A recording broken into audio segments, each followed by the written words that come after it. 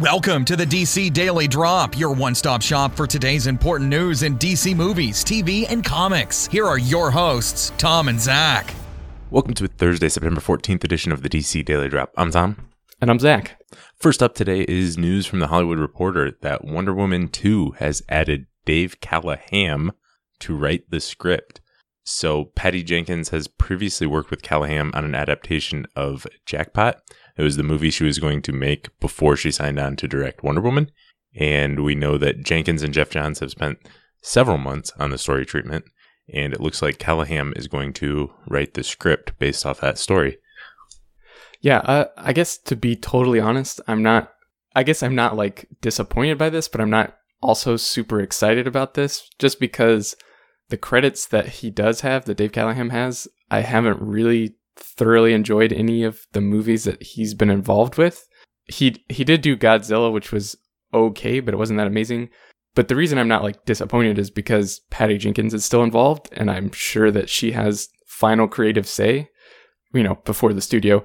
But I think she has done a really great job. So I think if there's anything weird that maybe I don't like that Dave Callaham has done, that she will clear that up. And also, every movie's different. I'm sure he had different expectations he had to live up to and different people he was working with on those other movies. I just have to say, based on his current resume, I'm not that impressed with him. He's probably a really nice guy, though. Yeah, I'll also say his professional resume doesn't inspire a ton of confidence. I mean, it's not terrible or anything, but right. He hasn't really done any hits. I would say the best on that list is probably the 2014 Godzilla film, which he wrote the initial draft for and was then rewritten. And I will say it's always tough with writers because you never know.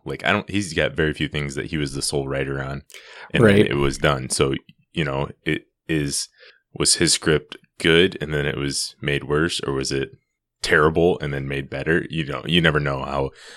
But if Patty Jenkins brought him in, I'm confident in her. So yeah. That's kind of why I will. And it's coming off of a story from Jenkins and Jeff Johns. I trust them to create a good story, and then, they'll see what Callaham can do with the script. And if it's great, they'll go with it. And if it's not, they'll just bring in another writer to rewrite it. So, some of the other credits he's worked on, Doom and The Expendables, although not really. I know a lot of people are judging him for The Expendables. Basically, he wrote a different movie years ago. Yeah. And depending on, this went to litigation and everything. Sylvester Stallone read that and then wrote a different movie. But don't know how much it's like that at all, or how the scripts compare. So it's kind of a weird thing. It's how the writing process works. But yeah, I'm just glad that Wonder Woman 2 has a writer and, right. is moving forward. Yeah, exactly. Moving on to some more Wonder Woman news.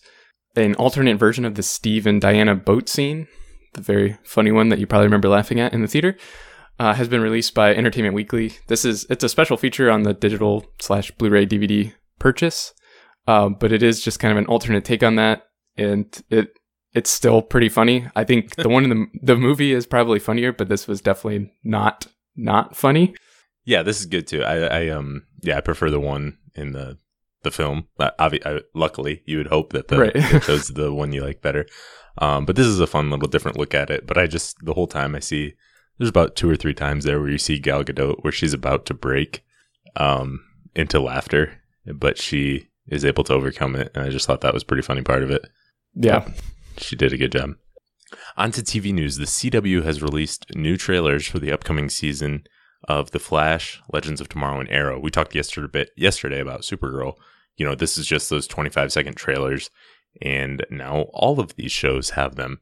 Did anything catch you on The Flash? I guess the only thing on The Flash was that I thought they had already given up on the, oh man, Barry's coming back, and it's going to be so weird for him to come back, and he's going to be a totally different person. Like, it seemed like in the other trailers they had already moved past that, and he's just kind of the old Happy Barry.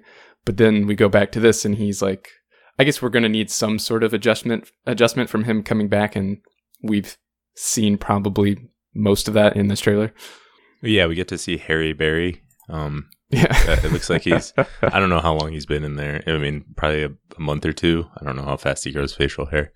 But yeah, so we get to see that, and I guess how everyone reacts to it. I guess this is a they're talking about lighthearted, but this looks like a more serious trailer.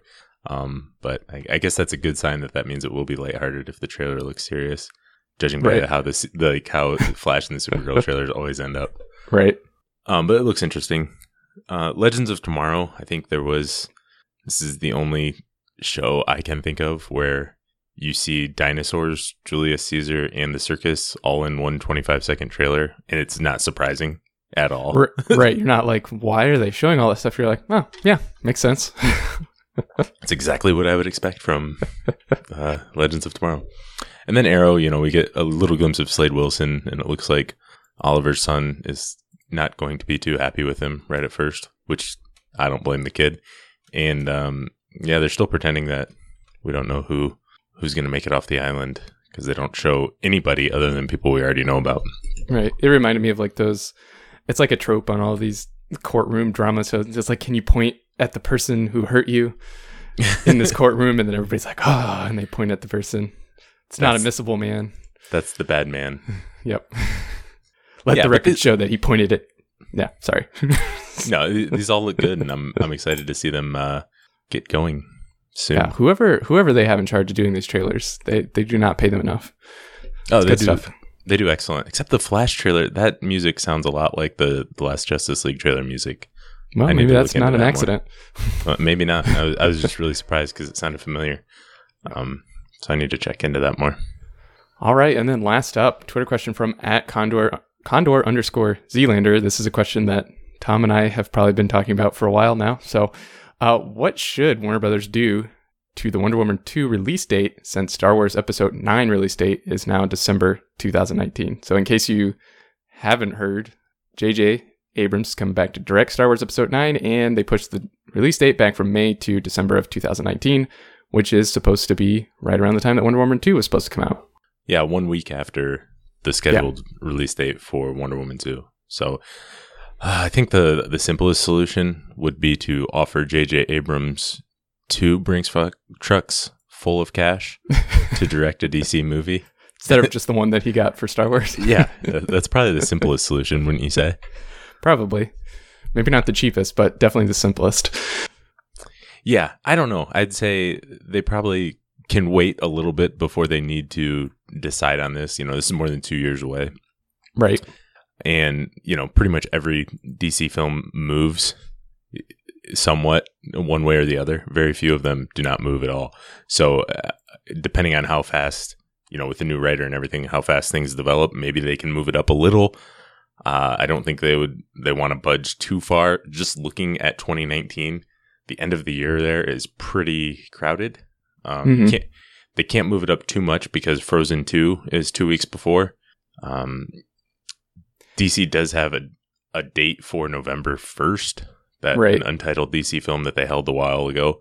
Maybe it can go up to there. It's just speculating at this point. What do you think, Zach?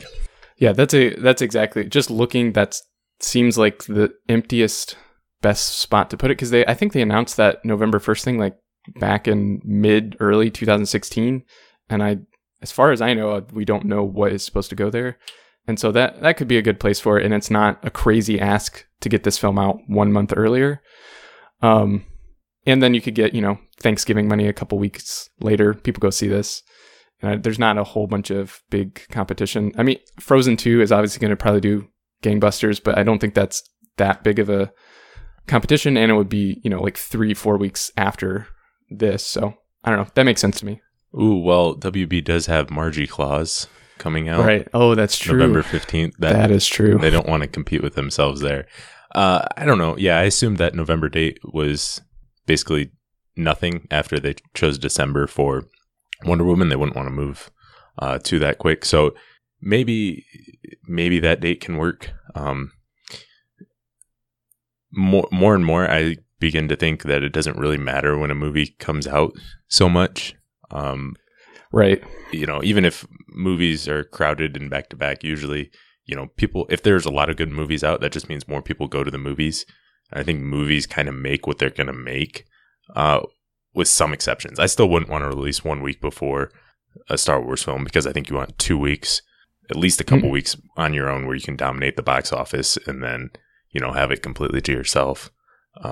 Because if you release the week before Star Wars, you're going to have a pretty big second weekend drop anyway. And Star Wars wouldn't help it. No, definitely wouldn't. And yeah, there's a lot of especially just the talk of time of year and movies just go down during certain times of year. I think especially with It that just came out, it definitely proves that if you just have a good enough movie, it doesn't really matter what time of year it comes out. It's just historically September has not had a lot of good movies, but if you have a good movie and you put it out in September, people will come out and pay for it. Yeah, I think there's definitely some strategy that goes behind it, but September, no movies have ever done well there, but you've also, and not that we're saying Wonder Woman should move to a September, but just as an example, Right. If not as many people go to the movies, then that also means there's not as much competition then. So more competition, but more people can go to the movies. I think it all sort of balances out. Yeah. Well, and I don't think that's something they need to decide right away. Like we said, I think they can wait on this, see how things develop, and then see if they want to move up or back. Yeah, definitely. All right. Well, that is all we have for today. Thanks for listening, and we'll be back again tomorrow. Thanks for listening, and make sure to check out DC Daily Drop on Twitter, Facebook, and DCDailyDrop.com. Drop by tomorrow for more DC news.